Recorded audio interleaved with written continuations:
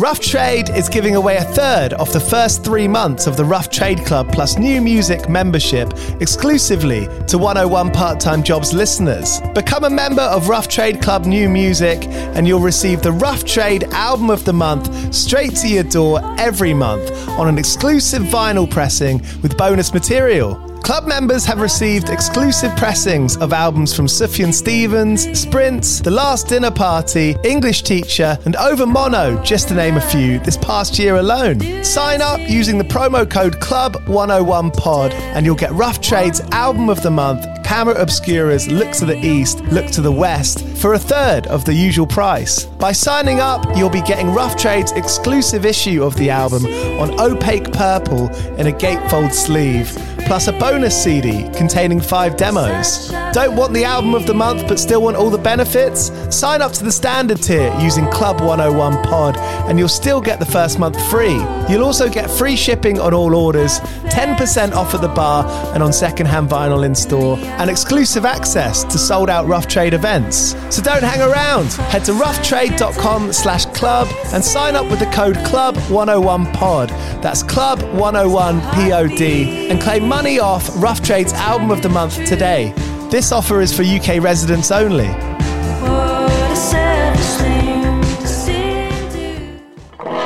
Do you play in bands? I did for the longest time.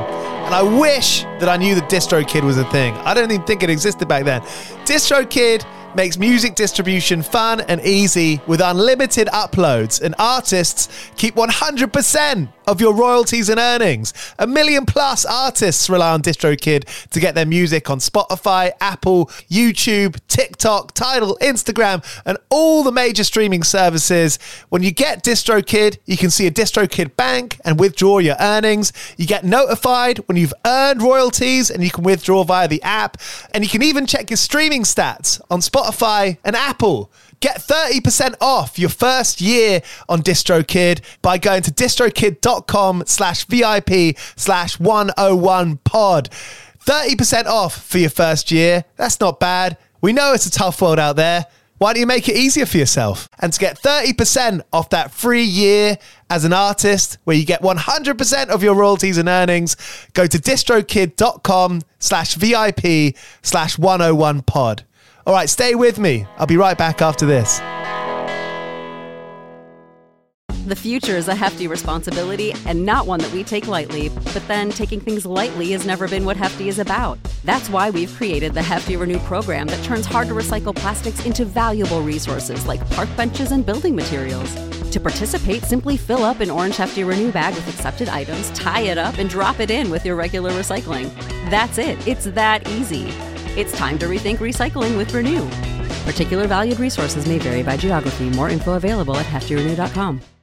Our kids have said to us since we moved to Minnesota, we are far more active than we've ever been anywhere else we've ever lived. Moving to Minnesota opened up a lot of doors for us. Just this overall sense of community, the values that, Minnesotans have. It's a real accepting, loving community, especially with 2 young kids. See what makes Minnesota the star of the North. New residents share why they love calling it home at exploreminnesota.com/live.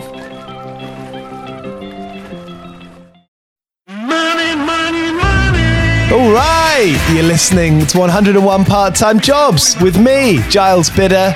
It's the podcast where I speak to bands and artists about the problems that come with being bands and artists, and the wins, but the struggles, the battles that a lot of them face, and the ensuing solutions that make it work. Those are the stories that I'm interested in, and to be honest, they keep on coming. Today, I'm speaking with Thom from The Lottery Winners, who told me so many funny stories about growing up, having double lives, loads of different part-time jobs, and just believing in himself and how powerful belief can be. Thom is so brilliant. I think I made a new best mate on this chat, and I've been loving their record, Anxiety Replacement Therapy, which came out in April. And it came to number 1, if you didn't know. Yeah, Anxiety Replacement Therapy is great record, all over the place musically, but stays in that same place of feeling good, making you want to dance, making you want to go out and making you want to hang out with your friends, which you can do live with the Lottery Winners because they're going on tour all throughout the UK between now and the end of the year.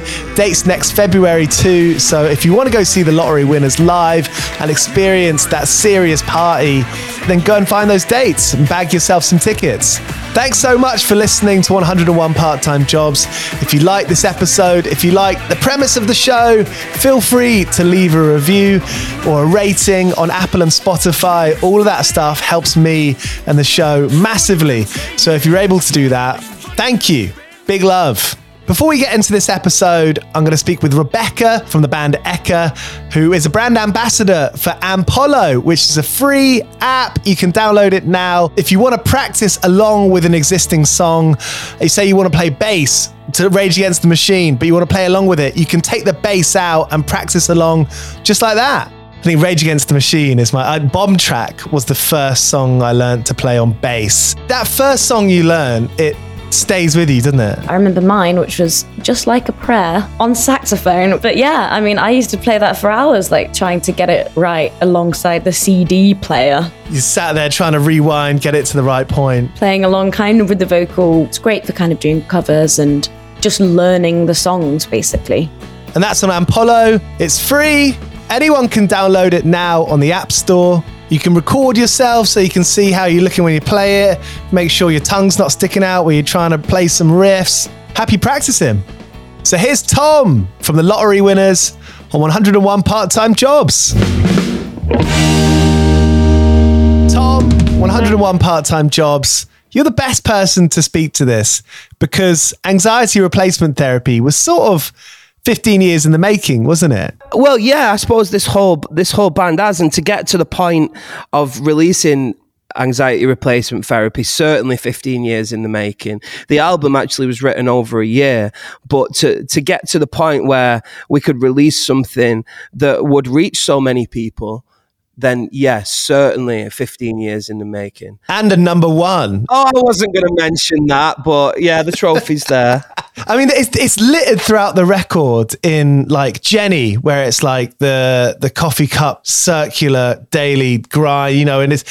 Thank you for listening to that lyric and referencing it, because I thought that was a dead clever lyric, me, stuck in the circle of the coffee cup ring, and no one's ever mentioned it. And I thought, I am literally Morrissey, and no one's even talking about it. So thank you for bringing it up. Well, it's the beauty in those lines, and I'm sure a lot of people, I'm sure like everyone can relate. You know, when you do the same job every day, that you break up that day by getting a coffee most of the time. For a lot of people, that breaking up is go to the coffee. My old job, I used to work on Times Radio doing all the adverts, and I always used to mess them up, but that's another story. Can you give me an example? Will you do me an advert voiceover for My Album Art? Oh, I didn't record them. You're listening to John Pienaar, and today we're going to go to Ukraine to find out the next thing that's going on. You've got a good voice for that, mate. But I'd go, like, the way I would sort of like stay sane was to go on, ask the whole room, like, anyone want a coffee? Anyone want a tea? Because I'd get up on my legs and he'd just be doing something different. You break the day up. It's just, yeah, it's a really relatable lyric. Do you know what? Can I tell you a secret? Please. I have never tried tea or coffee in my life. You haven't tried it? Never a sip. Never tried. Not even. I don't even know what it's like. How do you think you've come this far? Well, I'm proud of that. It's my most and only interesting thing, because if I can grow up to be like a full-blown adult who does his entire life without ever having a brew, I think that I might be the first Englishman, and I want that on my grave. Here lies Tommy Rylance. That's an accolade. Never had a brew. It was Spike Milligan. I've got a picture of him here next to my computer screen. On his gravestone, it said, "I told you I was feeling unwell." I love that. The only thing I want to do is leave a witty gravestone. It's not bad. It's not a bad dream. I mean, it's a totally accessible dream. I think what the record does so, and what you as a band do so well, is that, like, it's almost like that Facebook status thing where someone's describing their life and, you know, there's this talk of like sertraline and antidepressants and the kind of way like, I'm going to hate myself tomorrow because I'm spending all my money. In my mind, that's like spending all my money at the pub and I'm going to hate myself tomorrow. You know, like, I think the most sincere, like the coolest resonating art is the stuff that kind of sums up, you know, culture in real time. Do you know what I'm saying? Yeah, I think so. And I'm really glad that you've... Well, firstly, I'm thrilled that you've actually listened to it, because a lot of people don't, and I think that's really nice, and it's made me really warm to you and like you, because your face was already nice and friendly, and then now I just want to be your mate. So thank you for listening to it. And I'm really glad that you think that I've managed to do that, because my most important identity is being a songwriter, and I really like... That's always what I've wanted to do and what I've always wanted to be. So if you think that I'm hitting like relevant points and people come up to me these days and say how much the songs mean to them or have helped them in certain situations. And obviously that is like, so it's almost as good as that #1 trophy. It's not quite as good, obviously, because you don't get a trophy for that. Because it's real people. You know, when you go down the pub or you go down to the shop, when you meet someone and it's like a real unagendered, there's no agenda behind the kind of conversation you're having with that person, that's the most special thing. It is, because obviously, like, throughout my life, I've turned to music when I, you know, in dark times or in happy times, and it's like a soundtrack to your life, innit? And it's always been really important to me. I don't believe music's disposable, which I fear that it kind of can become these days. So like to do that to other people in the same way that maybe the Smiths have done to me, or, you know, any of those records, Nirvana, that I grew up listening to, then I think that's it's really special to me, and it makes it all worth it. I mean, I think we're probably like similar ages, late 20s, early 30s. Yeah. How have you been able to like keep on playing music over the years, you know, since you're a teenager and being like, okay, well, I can do this. Like, I can write a song, you know, when one song becomes 15 years, like reflecting on that time, what are the kind of the main like milestones or the main key points that have kind of allowed you, you know, you've allowed yourself to keep playing music? Well, it's been a rocky journey, to be honest, but I've always like believed in it. I've never ever wanted a plan B. Obviously, I've like had to do like other jobs and stuff over the time, but this has always been my main focus. And if any other job got in the way of this, I'd just leave it. Like, I remember asking for some time off to go into a studio, and my boss saying no, and then just being like, right, well, you're never going to see me again. Bye. Like it's always been the only thing that I ever wanted to do. And there's been so many times that we thought we'd like made it over the 15 years, and then it hasn't happened. Like, we signed a record deal to Warner Brothers. Seymour Stein, who signed like Madonna and the Ramones and the Talking Heads, I've got his card here. It's always there. Like, you joking? I've got it like on my god, so I can see it every time I'm recording music. He really liked us, and he offered us a record deal, and we got to make our first album. And you know, I don't want to be... That is incredible. No, I mean, look, anyone listening to this that doesn't know Seymour Stein, just give him a quick Google, because he was such an advocate for sort of personality-led music, wasn't he? He was a big champion of people like taking risks and going for it. Yeah, he was, and he really liked what we were doing, and he liked our music, and I had some incredible conversations with him. I had phone calls with him where we'd be singing to each other down the phone, and he'd be weeping tears because that's how much he loves music, and he, you know, just like an amazing guy. And so we got our foot in the door with Warner Brothers, which allowed us to make our first record. But unfortunately, like, Seymour was already 175 years old, and I feel like maybe Warner Brothers just thought that he'd lost his touch a little bit, and he ended up, for whatever reason, leaving the label.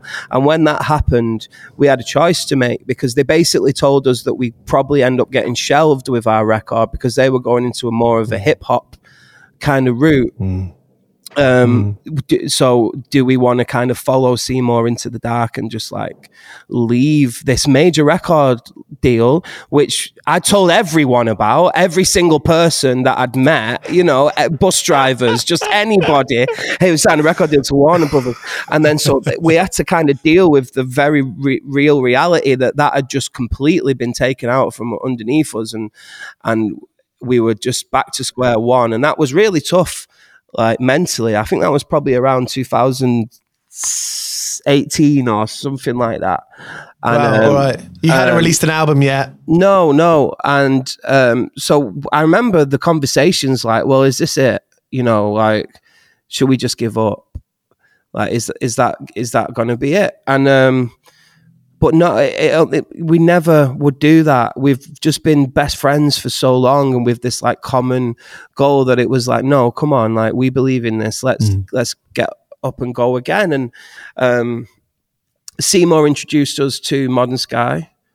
And Modern Sky is to do with the Coral, isn't they? Yeah, the Coral are on Modern Sky. Alfie Skelly, who's one of the Skelly brothers, is part of it.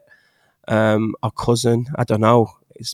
He's part of that Scouse indie, you know, gang. Miles Kane called him the Scouse Mafia. Yeah, he's part of that mafia, which I feel like is run by Dave Picciolini.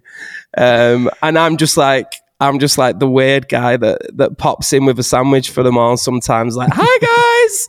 How did you meet him? What was the first meeting there with that lot? I don't know. Well, Seymour signed us at Sound City in Liverpool, so Liverpool's always had kind of a big, and he was with Dave at the time, so Dave was aware of us. And yeah, I think that was an important time because we found someone that believed in it. And Modern Sky released that first album. We were all ready to go. We were like, right, it's finally going to happen. This is it now. Come on, let's go. Released it March 2020, and then just like, the whole world shut down for 2 years. Like it was literally the same week. So we were like, oh my, like this isn't made for it. Like we're just unlucky. Like it's not going to happen. So then we just thought, that was like 5 seconds. And I was like, no way. Right. The only way we can exist now is online. Let's all get some like little cameras, and every single day we're going to spend all day on Zoom or remember House Party? That was weird. And we're just going to make stuff. And I'm not going to go to sleep every day until I've made one thing. So I was writing songs, making covers, doing videos.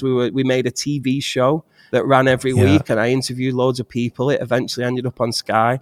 And we just used that time to build. And actually, I think without that time or without capitalizing on that time, we wouldn't have come out of it in anywhere near a stronger position that we are now. Because we've like the community around the band now is just like, so it's like a massive family, and it sounds so cheesy, and I hate being cheesy, but I really feel like there's a community and a family around our band that I think's dead beautiful. Like I'm in my own fan club and I read it every day.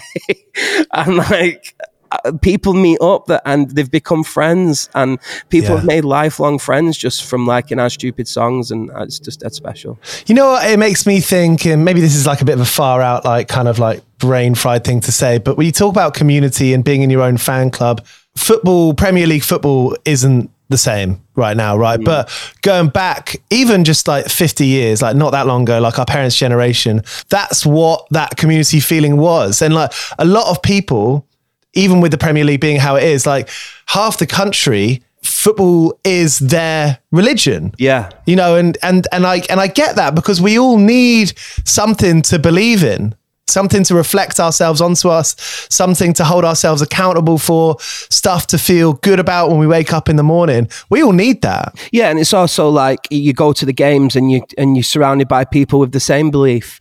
And I think that's like a very human thing, that we need those communities and we need like that mentality of togetherness. Growing up in Manchester, what was it like? And I love that story with Sean Ryder, how you were your ends were kind of battlers. Yeah, we were. Yeah. So where I grew up in Astley, where he grew up in Little Ulton, obviously he's significantly older than me, but there was always battles. Like I always ended up in scraps. I was a bit of a naughty kid. Like got expelled from school like twice and stuff. I've got ADHD, and it wasn't very like, I don't think it was very understood back when I was at school. And I think you take that with you into adulthood quite a lot. Like, I always felt a bit like rejected and pushed away and like a bad egg.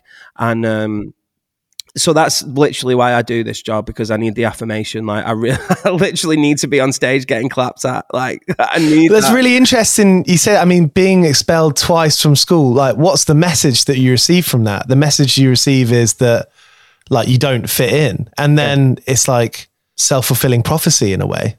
Yeah, for sure. It was difficult, man. Like, I never wore it as a badge of honor. I always felt like really shitty about it. And I always felt like, like a bad person. I never wanted to be a bad person. Like, I want people to like me. Like, that's part of life, isn't it? You want people to like you. So, but us and the Little Uttoners, we used to have scraps. I fell in with like the wrong crowd, and I remember a mate getting stabbed on Tilsley Park once.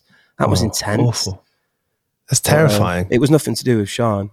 I've always been very scared about getting beaten up. Like, I used to sort of, when watching the clock go down, and I didn't live in a particularly rough area, but I did have a mohawk, right. And I'd just be quite scared about going home all the time. I used to really... been beaten up?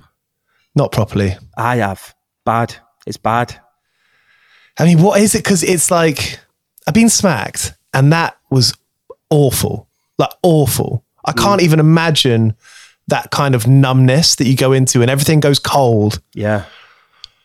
Oh, what a horrible feeling. Yeah, it's awful. I got beaten up by like 8 guys at the same time once. It was horrible. What for? Man. Nothing.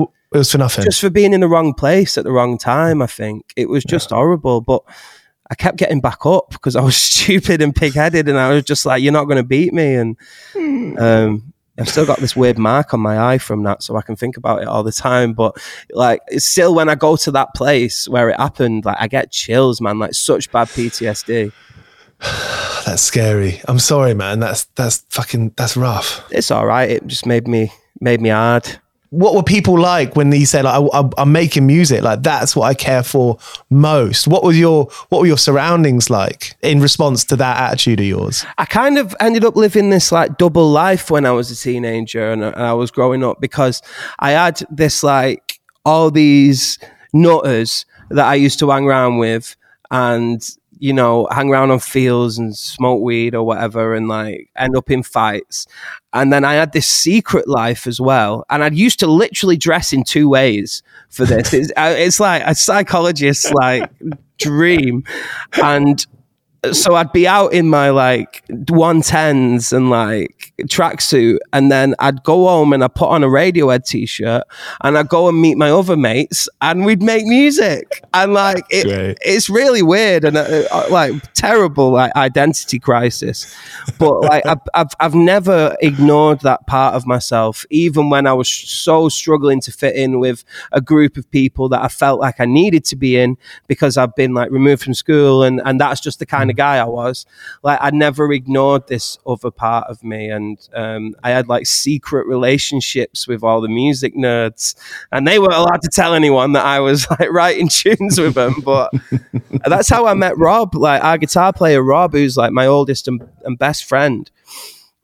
He was the new school that I went to, because he was such a nerd. The teachers made him show me round, and like that's how I met him. And brilliant. I had to go through like connection. The rest of that school year with like this secret relationship where I wouldn't let anyone know that I was friends with him, but we would go into like the music room, and I remember playing The Drugs Don't Work with him. For like, that was the first thing we did. Me on piano, him on guitar, and he had this great voice, and I was just like, wow. And then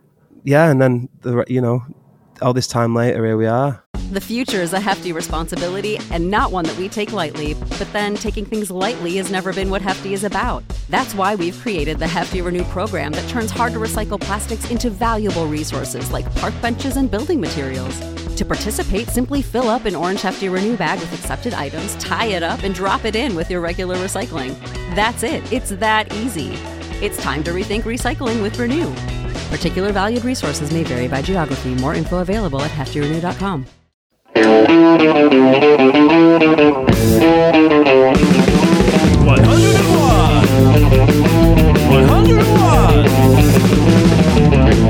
Was there a moment where you could look back on and like someone gave you a bit of advice, or like you had a chat with someone and you felt like backed in your ideas? Because we all need like affirmations. Was there a moment around that time that you were like, this is real, this is good? Yeah, kind of. I remember like I went to college and I was doing music, and I still had ADHD, and I still couldn't fucking do it. Like, I still fucked it up royally. Like, I didn't do any of the work. But I remember doing some performances there early on, and noticing that when I was performing, the crowd were a lot more engaged, and I was like more, there was something about me on stage that made people more interested than when all the other people were performing. And for me, that was kind of like, oh, okay, well, I might have something here.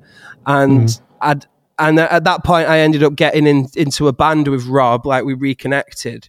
An awful band. But it was, when we were on stage, it was kind of electric. Like, we got booked because it was just mental. I mean, it's worth saying here that nothing that's great, like, it could be the best fucking thing in the world. Like, it didn't start off. It started off crap. Yeah. You know, like everything does. Like the best skateboarder in the world, like Nigel Houston or whoever you want to be.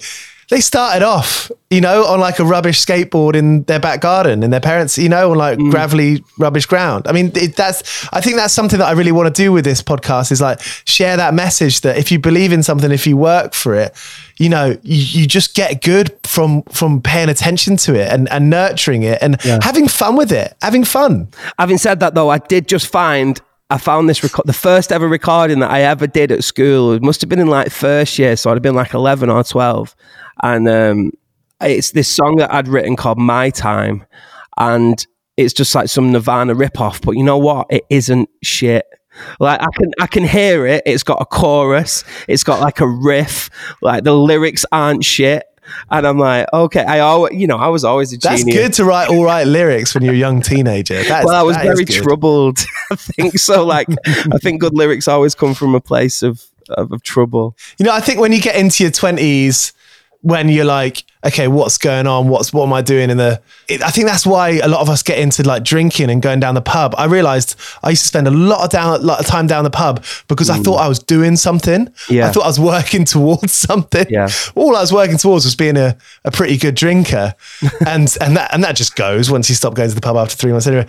But I guess my question is like, did you smarten up about like, because to be a good, like, successful artist today, the creative side, yes, but also the admin side, the being smart side, did that being smart, did that come naturally to you? No, and I think that the time I was talking about in lockdown, that's when it taught me how much work I had to do to make this like real. So like since then, every day I'm here, you know, like every single day, and I'll think about it 24 hours a day.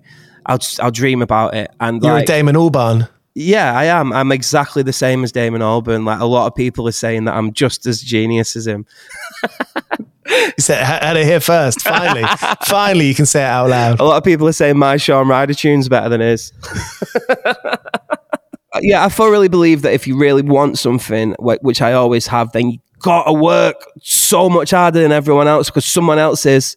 Like, you've got to throw everything that you've got into it, and I do, and the other three members of the band do, and our manager Tristan, who's never managed anyone before, who was just a producer. Well, not just a producer, he's an amazing producer, but he was working on our music, and I remember the time really well. And I think it was probably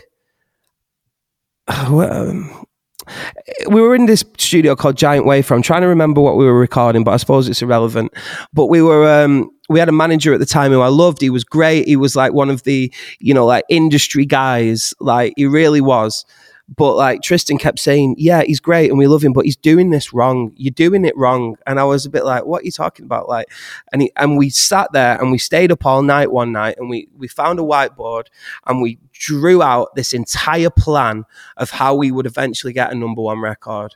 And it started from that day and we followed every step. And then I've got the trophy there. And it was just like, wow. And we just did it in a way that nobody had done it before because actually there are no rules. Yeah. You just do it your own way. Play to your strengths, work hard, and it'll happen for you. It was incredible, man. And I love Tristan. And since he came and took the wheel, and like I said, the first time he's ever managed anyone, and he takes them straight to a number one record from basically nothing, I think it is like, it's a real testament to him and how smart he is, you know. That's an incredible story. I mean, the things that were on the whiteboard, were they like, when you broke them down to like their own kind of individual specific points, were they like genius ideas, each and every one of them? Or was it like, no, that makes sense and it suits you for who you are? Yeah, I think they were genius ideas, but it was just like, why is nobody doing this? I can't believe no one's doing this. It's just there for the taking. Like, let's do this and it is going to work. And it made my mental health so much better to reshift my focus from looking at like Spotify numbers and playlists and radio. Because actually I thought, you know what? None of that matters, actually. It literally doesn't matter. What you've got to do is connect with people. And if you can do that and you connect with the right people, and the people that you know will connect with you, if you put yourself in front of them, then you're onto a winner. And we managed to do that. And I can't tell you the plan because then every band will do it. Well, we trade in a currency of personality. You know, our currency is like the more fun or the more creative, or, well, for me, it's fun. For the next person, it might be dressing up all in black with some like kind of cadaver on your head or something. But that's like the more creative we can be, the better. And that is not in the same ballpark as Spotify or social numbers. That's its own thing. Yeah, man. I think it's all, I don't want to say it's all nonsense because obviously it really helps some people, but it's not the be all and end all. It's not the only route. And like, so if anybody's listening to this right now and they're like putting out music and they think, but I'm not getting on the Spotify playlists, and it's literally not the only way. There's so many other ways. To like, I say that we smashed in the back door of the music industry party and ate all the buffet. Like, that's what we did. Like, no one saw us coming, man. We just did it. We snuck up round the back. And then now they're all there. They're all like, they've noticed us. And I feel like a bit in the inner circle these days, like doing Sunday brunch on telly and stuff like that. It's weird, man. Like, and you know, I don't belong there, but in a way I feel like I've earned it to be there. And like, it's cool. I think authenticity is absolutely the most important thing. Like, be yourself, do what feels right for you. Yeah, if you're telling your own story, you'll never be boring, is like a thing that I look to. And my biggest fear is being boring. So I think if I started trying to be someone that I'm not, and started dressing in all black and trying to be super cool and playing my guitar up high and not saying anything, it just wouldn't be like authentic. I'm stupid on stage, man.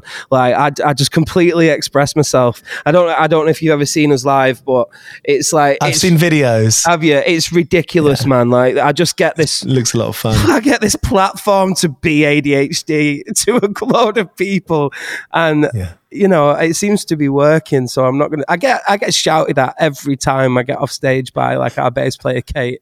She was like, "Oh, I can't believe you said that. Like, stop saying shit like that." I'm like, I can't fucking help it. It just comes out. Hey, let's talk about jobs. I mean, I feel like, you know, it's the name of this show, it's the name of the game, but you know, these conversations are kind of like, they're different. You know, I'm very unique to the individual that I'm speaking to.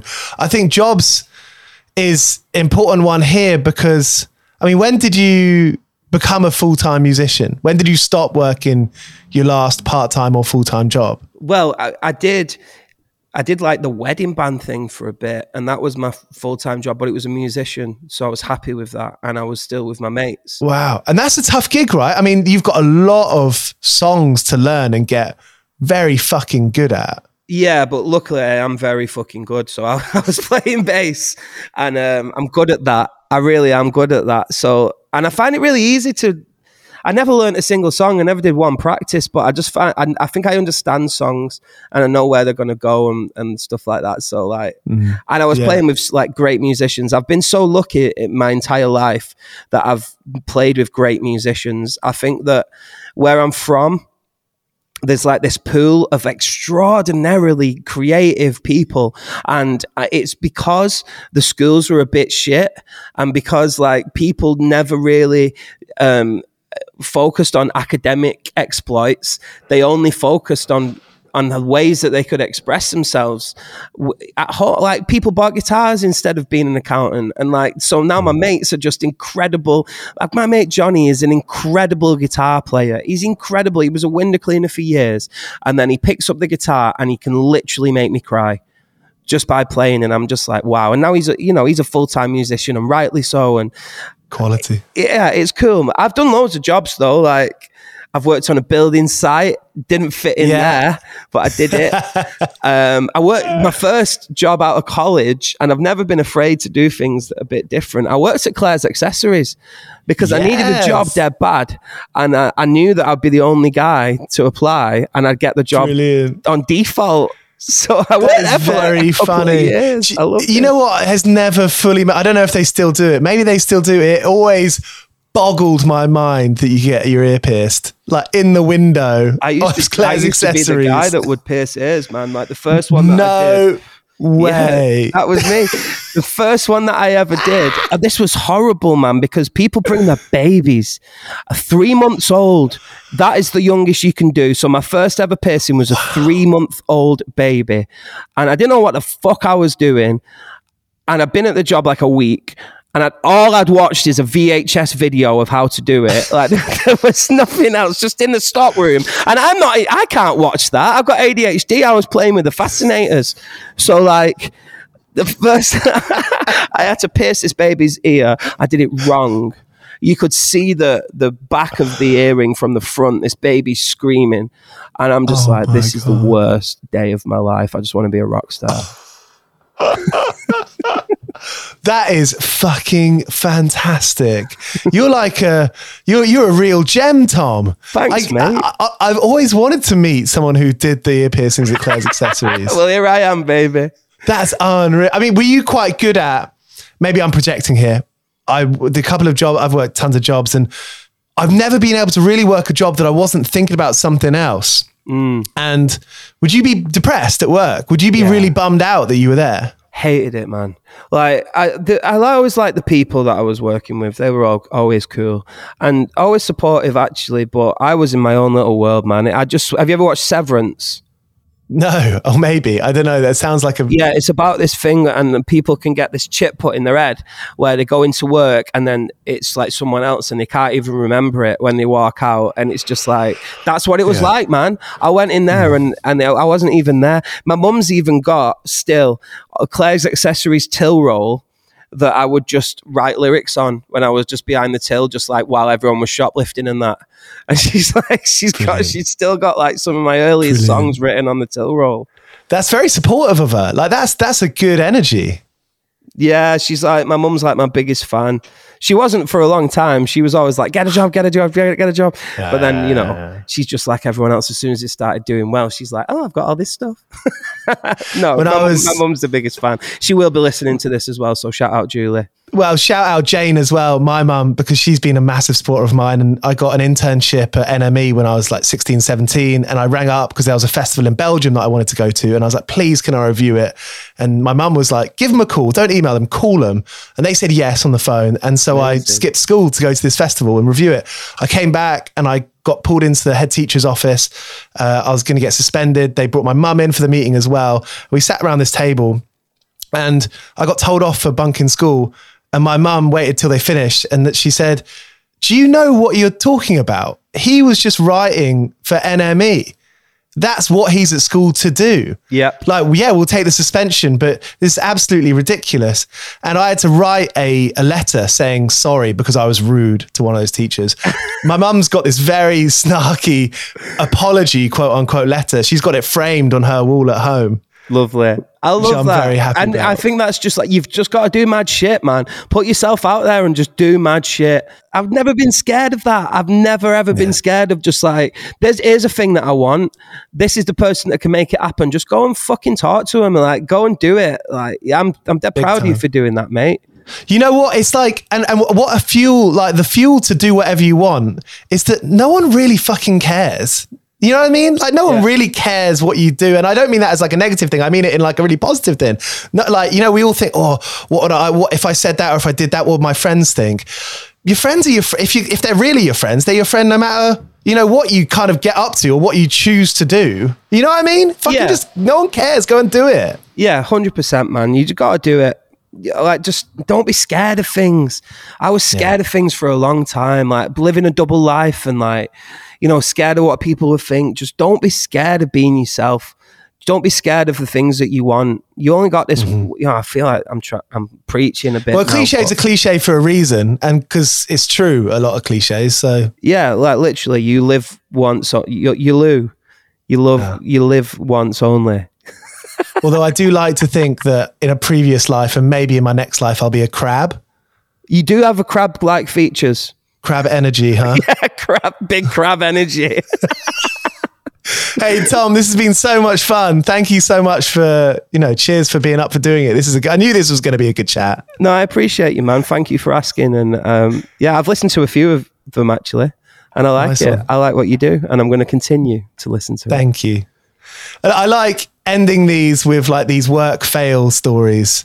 And we kind of touched on a few there. I mean, piercing a 3-month-old baby and kind of getting it wonky. It's like, is a brilliant memory. I mean, I'm sure they're fine, right? Do any other work gaffes come to mind? I know I'm putting you. Yeah, no, yeah, loads, man. Cause I've done loads of weird jobs. I used to sign on when I was like, you know, maybe 18 and like being the dole queue and I was doing gigs in the local pubs and they knew that and hated me. All the women there absolutely hated me for At the job centre. At the job centre, yeah, like literally. I used to argue with them all the time and it was awful and I was always getting my benefits stopped and everything like that when I was young. And then weirdly, I got this job writing CVs for people. And then I got this job where I had to go into the job centre and present how to get a job, like on a PowerPoint. And I remember walking in for the first time in like a shitty George Asda suit and being like, and them all looking at me like, what is he doing here? And I was like, I'm here to give a presentation how to get a job. And they were like, fuck no. Yeah, just a room full of side eyes being like, it's this guy. Yeah. What the fuck? That's brilliant. Hey, Thom, thank you so much. This is Ace. Thanks, mate. So there he was, Thom from the Lottery Winners here on 101 Part-Time Jobs. Cheers to you for listening, and I'll be back tomorrow with an episode with James Skelly from The Coral, and you don't want to miss that one. You cannot miss it by subscribing wherever you're listening to this, and I'll see you soon.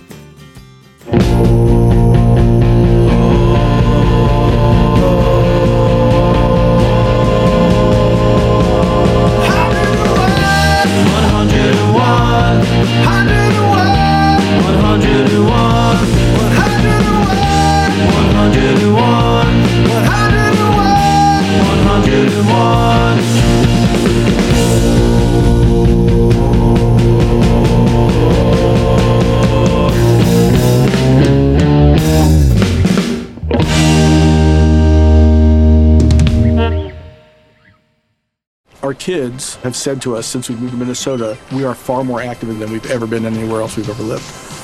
Moving to Minnesota opened up a lot of doors for us. Just this overall sense of community, of values that, you know, Minnesotans have. It's a real accepting, loving community, especially with 2 young kids.